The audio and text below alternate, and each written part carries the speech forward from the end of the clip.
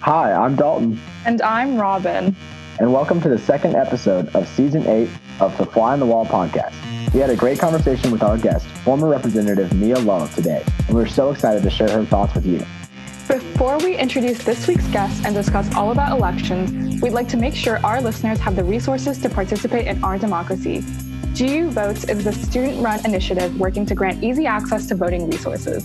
They have registration and ballot request info on their site, and getting there is easy as Googling GU Votes and clicking on the first result.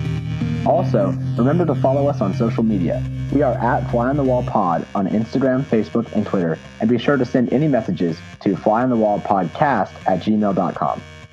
Our guest this week is Mia Love, a former two-term U.S. representative of the 4th Congressional District of Utah, where she was the first Black Republican woman elected to Congress. Prior to her time in Congress, Representative Love served on the city council and was elected mayor in her hometown of Saratoga Springs, Utah. She is currently a CNN correspondent and a fellow with our very own Georgetown Institute of Politics and Public Service, and we're so excited to share her thoughts with you. Representative Love, thank you so much for joining us on the podcast this week. Thank you for having me. I'm really excited. I'm excited to be a fellow at Georgetown, GU Politics. It's been incredibly enlightening, and we get started next week.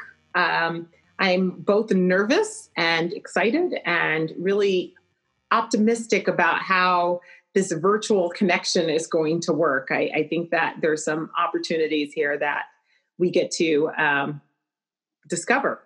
That's awesome. So some of our listeners might not know about your background. So our first question is just, how did you get started in politics? Oh, gosh. All right. So, Winston Churchill always talks about this. He talked about this tap on the shoulder. And one of my favorite quotes is being willing, being prepared and ready for that tap on the shoulder. And what a tragedy it would be if you weren't prepared to answer that tap on the shoulder. And, my dad kind of said something like that too. He said, when he sent me to college, he said, Mia, your mother and I have done everything we could to get you here. We have asked for nothing. And the only thing we ask you is that you don't be a burden to society. You give back, because this country has given us so much. And he just said, make sure you're in a position to give back. And so I always kind of listened to that. It didn't go in one ear out the other. And all of the stories he has told me, that's what got me into politics. It was one moment where there were so many people that were asking me to do something. And then I jumped in as a city council meeting because of what my dad said. And then as the mayor, it's the same thing. All of a sudden, it's don't be a burden to society, give back. And then again, as a member of Congress, don't be a burden to society, give back. It's always that voice in my head. So to follow up on that, is there anything that you miss about being in local government? And would you ever want to go back? Oh, of course. There's a lot that I miss about being in local government. One is things get done fairly quickly. When you're on the city council meeting, something has to be done. My only obstacle was getting it on the agenda. And once I got it on the agenda, I knew it would be discussed and we can actually handle it that day, the next Tuesday. So we get it on the agenda and we discuss it and we handle it. The other thing is that as a mayor, if I wanted something on the agenda, I can just put it in. Or if I wanted the council to discuss something, I was that hurdle. So I didn't have to worry about that any longer. And I would just put it on the agenda. If something needed to be fixed, I'd put it on the agenda and say, okay, you guys discuss this. And it was really easy. Whereas Washington, you have a bill, you have to go and get as many people to support it. Most of the time you're walking on the floor, having people sign their support on the bill. Then you get it to committee, and then you've got to get your chairman to buy in on it before it gets on that agenda. And then you have to get through that vote, and then you have to get to the floor, and then that has to go to the Senate, and then that has to go to the White House. So it's incredibly difficult to get a bill through. I thank goodness was able to get a financial bill through in HR 2155 that was signed into law. And it was a substantive bill. Most people, when they get bills through, it's usually renaming a post office or a interstate or a I was able to actually get a substantive bill. But that was one bill that was signed into law. Actually, I have two bills in the 4 years that I was there. And if you compare it to local, I mean, you're talking about 20, 40, 50 bills. Yeah, thank you so much for sharing with us about your local career. So now moving into your career in congressional politics, can you walk us through what you were thinking on Election Day in 2014 when you were first elected?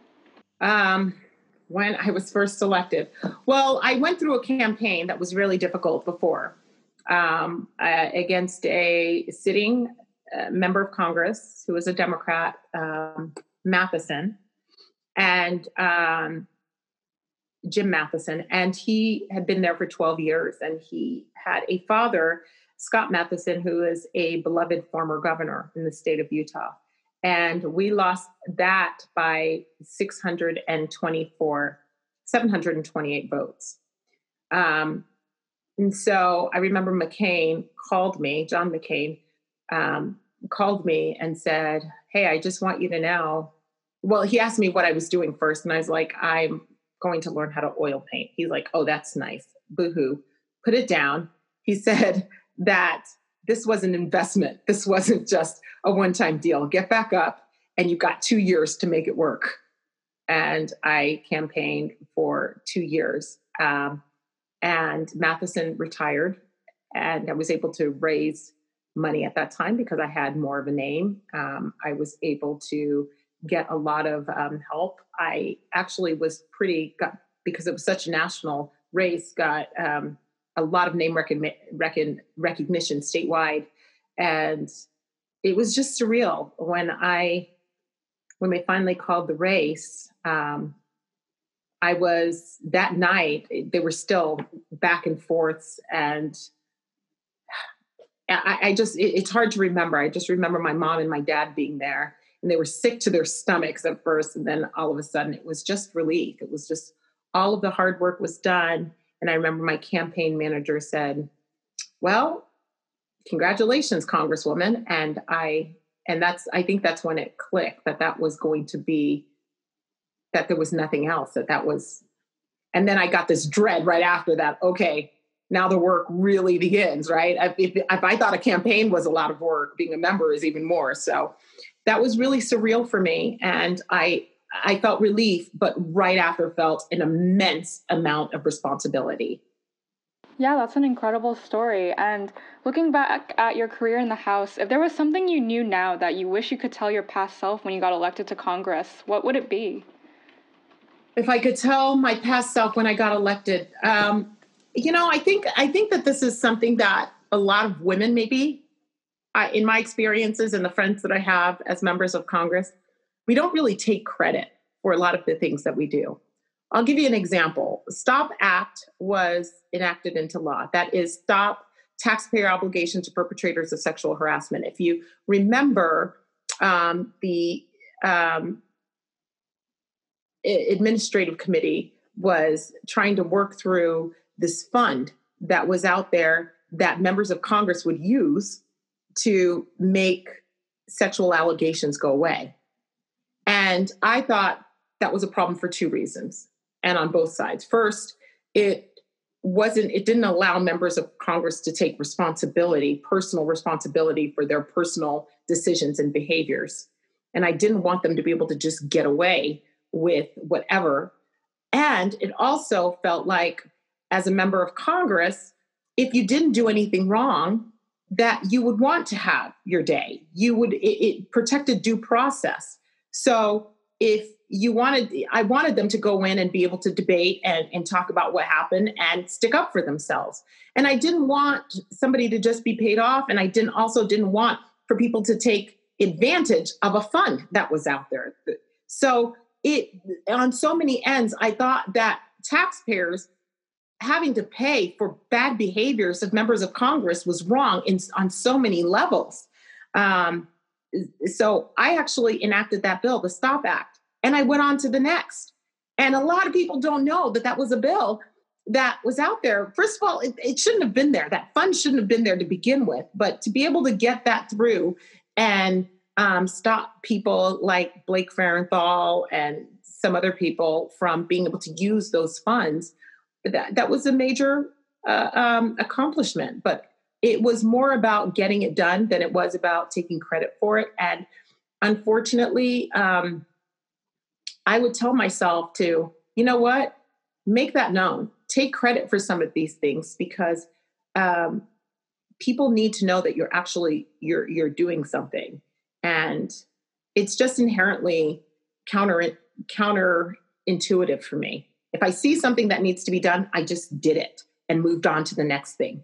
You know, when my kid spills milk, I don't sit there and say, hey, by the way, I cleaned it up. Look how great it looks.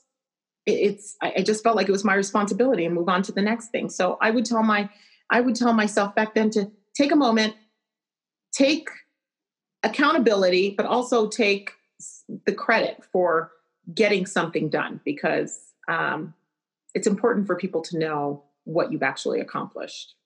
Yeah, that's amazing advice. So we're wondering, did you ever make any surprising friendships during your time in Congress, either across the aisle or within your own party?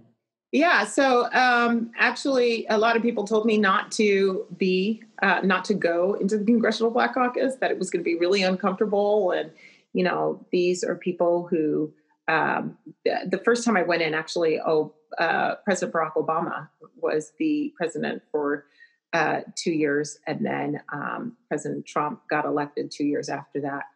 But I remember going in, and it was really uncomfortable. There was one point where we had a meeting at the White House, and I had to be invited. I don't know if they wanted to invite me, but I was part of the Congressional Black Caucus, so I had to be invited. And I went, and there was a table that was just had names all over it. And they had President Barack Obama and then the Vice President, Joe Biden. And people came in and sat down, and I was looking for my name, and I couldn't find it anywhere. And all of a sudden, on a chair next to the bathroom in the back of the room was a name tag for me.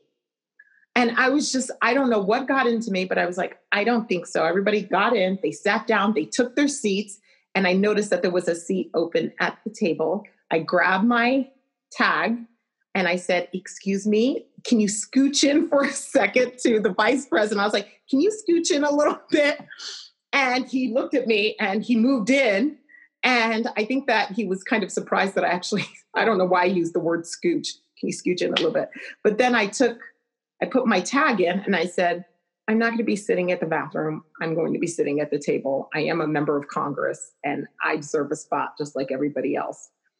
And I sat down. I'm not sure if that helped me build relationships, but I think at that point they knew that I wasn't going to be one to walk all over. But from then I really formed a really good friendship with, first of all, Marcia Fudge from Ohio. She became my big sister. And I can tell you that I have a genuine love for her. She was my diva that no one would mess with. I mean, if somebody gave me a hard time, she would straighten it out. And she also protected me on the floor. If there was a vote, she looked at me, she's like, you don't need to vote for this. This is not something you need to. And then there were times where she's like, looks at me and she's like, you need to change your vote on this. You need to support this. And I got to the point where I knew that when she was giving me advice, it was really for me. Cedric Richmond, I became really good friends with him. And he explained to me why he was a Democrat and why I was a Republican. And it was really quite, I built a friendship there that it was a good relationship. And they had a voice in the Republican conference. And I felt like I had a voice and some protection in the Democrat Party. And I can say this, not one person in the Congressional Black Caucus campaigned against me. Not one. They asked over and over and over again. And they had a pact that they're like, no, she's part of our caucus. We're not going to campaign against her. And they saw me as one of them. And I'll never forget that. That was probably the best experience of being a member of Congress. Yeah, those are some incredible stories that you've shared about your time in Congress. And so currently the 116th Congress has elected the most women so far in American history. What do you think this indicates about the direction of women in U.S. politics? Well, I mean, that's good and bad in some ways. And let me explain this. When I first met Michelle Obama, now I had met the president several times, the former president several times. And there was one point where he pretended, and I know he pretended, that he didn't know who I was. He's like, "Oh yeah, so what's your name again? Where are you from?" And I was just like, "You know who I am." And I just kind of, anyway, there was a Christmas party where we were going through the lines and we were shaking hands, and he was trying to get me by really quickly. And I had my daughter with me, and Michelle Obama looked at him and said, "Hold on a second," like pretty much stopped him, said, "Hold on a second." And she looked at me and put her hands on my shoulder and she said, "Mia, is this the first time we're meeting?" And I said, "Yes." And she said, "I want you to know that I'm glad you're here. We need women on both sides of the aisle." And she said, "We need Black women on both sides of the aisle." And she said, "So the only thing I'm going to ask you, set the bar high. Set the bar high." And looked at her husband like, dare you to say something else. Like looked at him like, this is, anyway, it was just quite interesting. And my daughter, took the time to give my daughter a hug and say, "You set the bar high too." And we walked off. Now, when I say that, good and bad, I think that we need women on both sides of the aisle, because I think that that's more reflective of what society looks like. When we're talking about issues in terms of pro-life, pro-choice issues, when it comes to healthcare, it's not just one healthcare we're talking about. We're talking about children's healthcare, mine, yours. They're all different. And so the more voices we have that are diverse, the better it is. Even the economy, women run the economy. We should have those policies reflective on both sides of the aisle. When even though I was a member of Congress, I was still the one that was navigating my kids' sports. Thank goodness for modern technology, but I was navigating their sports, their doctor's appointments, their school work, making sure that Elisa had the things that she needed to get to practice. I mean, I was still navigating that. So much so my husband called me once and said, "Mia, do you know where the number for the pizza place that the kids really like?" I'm like across the country, and he's calling me for the number for the pizza place that the kids like. So, I mean, that's what I mean by women run the economy. I'm going to keep these as short as possible. I'm sorry, but we have to have people on both sides of the aisle in order to get a better view or mirror what society looks like, American society. Yeah, so to follow up on that question, based on your experience as a legislator and your background as a woman of color, are there any policies that you believe could aid our nation in our current search for racial unity? Well, are there policies for racial unity? I don't know if policies is really the answer. I think that the thing that would help in terms of specific things like police brutality, being a mayor and being a city council member, I saw the importance of community policing. And I think that we would make bigger strides, not from the federal level, but actually from the local level. I believe that the best solutions are found at the most local level. And what I mean by that is that when you have people that are policing a community that doesn't look like the community, that is not somehow integrated with that community on a personal level, it creates some animosity. And I think that the way to fix that is by having young Black men and women in Black communities become police officers in their communities, so they become role models. I think that that's, even in Saratoga Springs, I wanted, instead of us being policed by the county or by the state, I created my own personal Saratoga Springs policing community. When I mean personal to our residents, so that the police lived here. They had barbecues. Your neighbor was a police officer. They went to church with each other. So there was an accountability. There was do you need help? You've got flat tires on the side of the road. Who's more likely to stop and help you if not a neighbor? Who's more likely to actually look at Tommy and say, Tommy, you should be doing better, instead of, seeing these kids that are hanging out. Hey, do you want me to call your mom? That's what that looks like. Community policing would really do a lot to change some of these behaviors, because when you actually care about people, when you say, how would I want my daughter, my son, my wife to be treated if they were stopped by a police officer, all of a sudden that changes.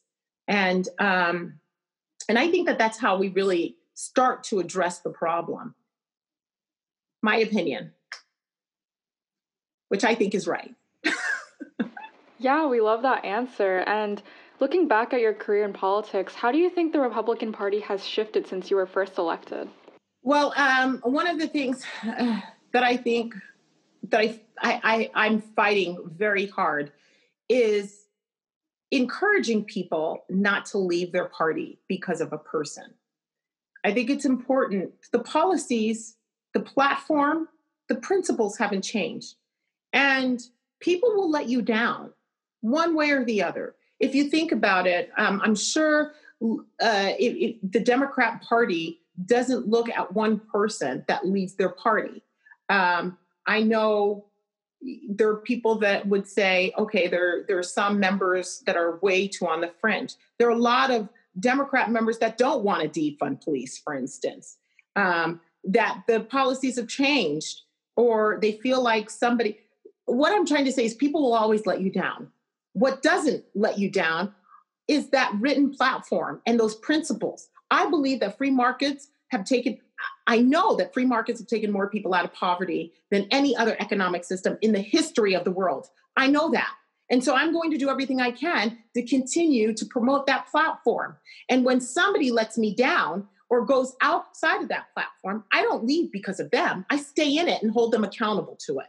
And so I would hope, and I'm trying to do everything I can to say, look, Republicans, what you need to do is not stand behind a person, but you stand behind a set of principles and you stand behind a platform. And I would say that to everyone. I would say that to anybody all the way from the left to the right. If there's something you believe in, don't abandon that belief because somebody has shifted it for you. You stay there. And when you stand and you're on a firm foundation, then you don't leave that area vacant. Yeah, that's a wonderful encouragement. Sort of relating that to current situations, what is your opinion, just your thoughts or maybe your predictions on the current congressional race for your old seat in Utah's 4th District? Well, I'm going to be quite frank about it. And there's several things that have to change. I think that there's this old adage that it's not who votes that counts, it's who counts the votes. And Utah County, the area that I was really strong in, the county clerk, took a day off on election day. There weren't enough booths. There were about 4 to 5 hour long waits, whereas Salt Lake County, they moved things through very quickly. And the campaign was not much like you see the presidential campaign. It's not about policy.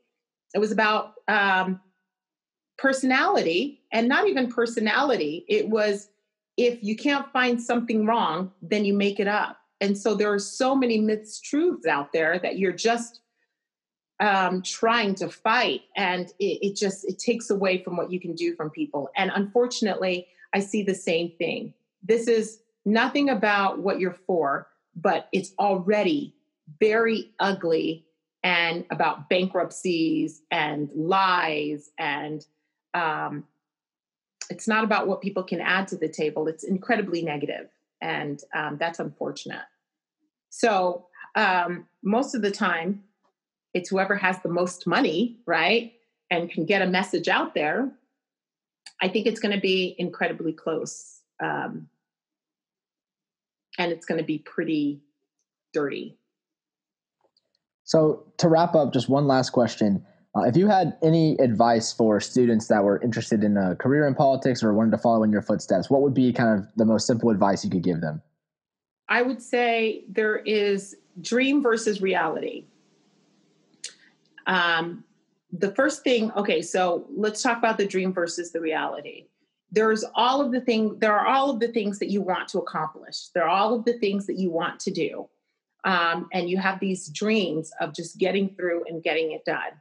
But there's also this reality that you have to deal with, which is, like I talked about, leadership. I talked about this power struggle in Washington, which in many ways doesn't get anything done. I mean, you look at the stimulus bill, right? If it doesn't have everything that one side wants or the other side, you don't get anything done because people allow perfect to be the enemy of a really good win. So you have to understand the realities and try and navigate within those realities. I would also say to get comfortable in uncomfortable situations. Leaders go into uncomfortable places. More Republicans need to do what I did. Go into the inner cities of Baltimore. Go into places where people may not like you, but they need your support. They need to know that you see them, that you understand what they're going through, that you care about them. And I think that Republicans have a hard time doing that, and they really should, because I think that the policies are good. And the last thing I would say is stand up, make your voice heard, make sure that you are speaking out, because if you don't, someone inferior to you will do it for you. What I mean by that, someone who doesn't have the same ideas, doesn't have the same thoughts, doesn't know you, who is less qualified to speak for you, will do it for you.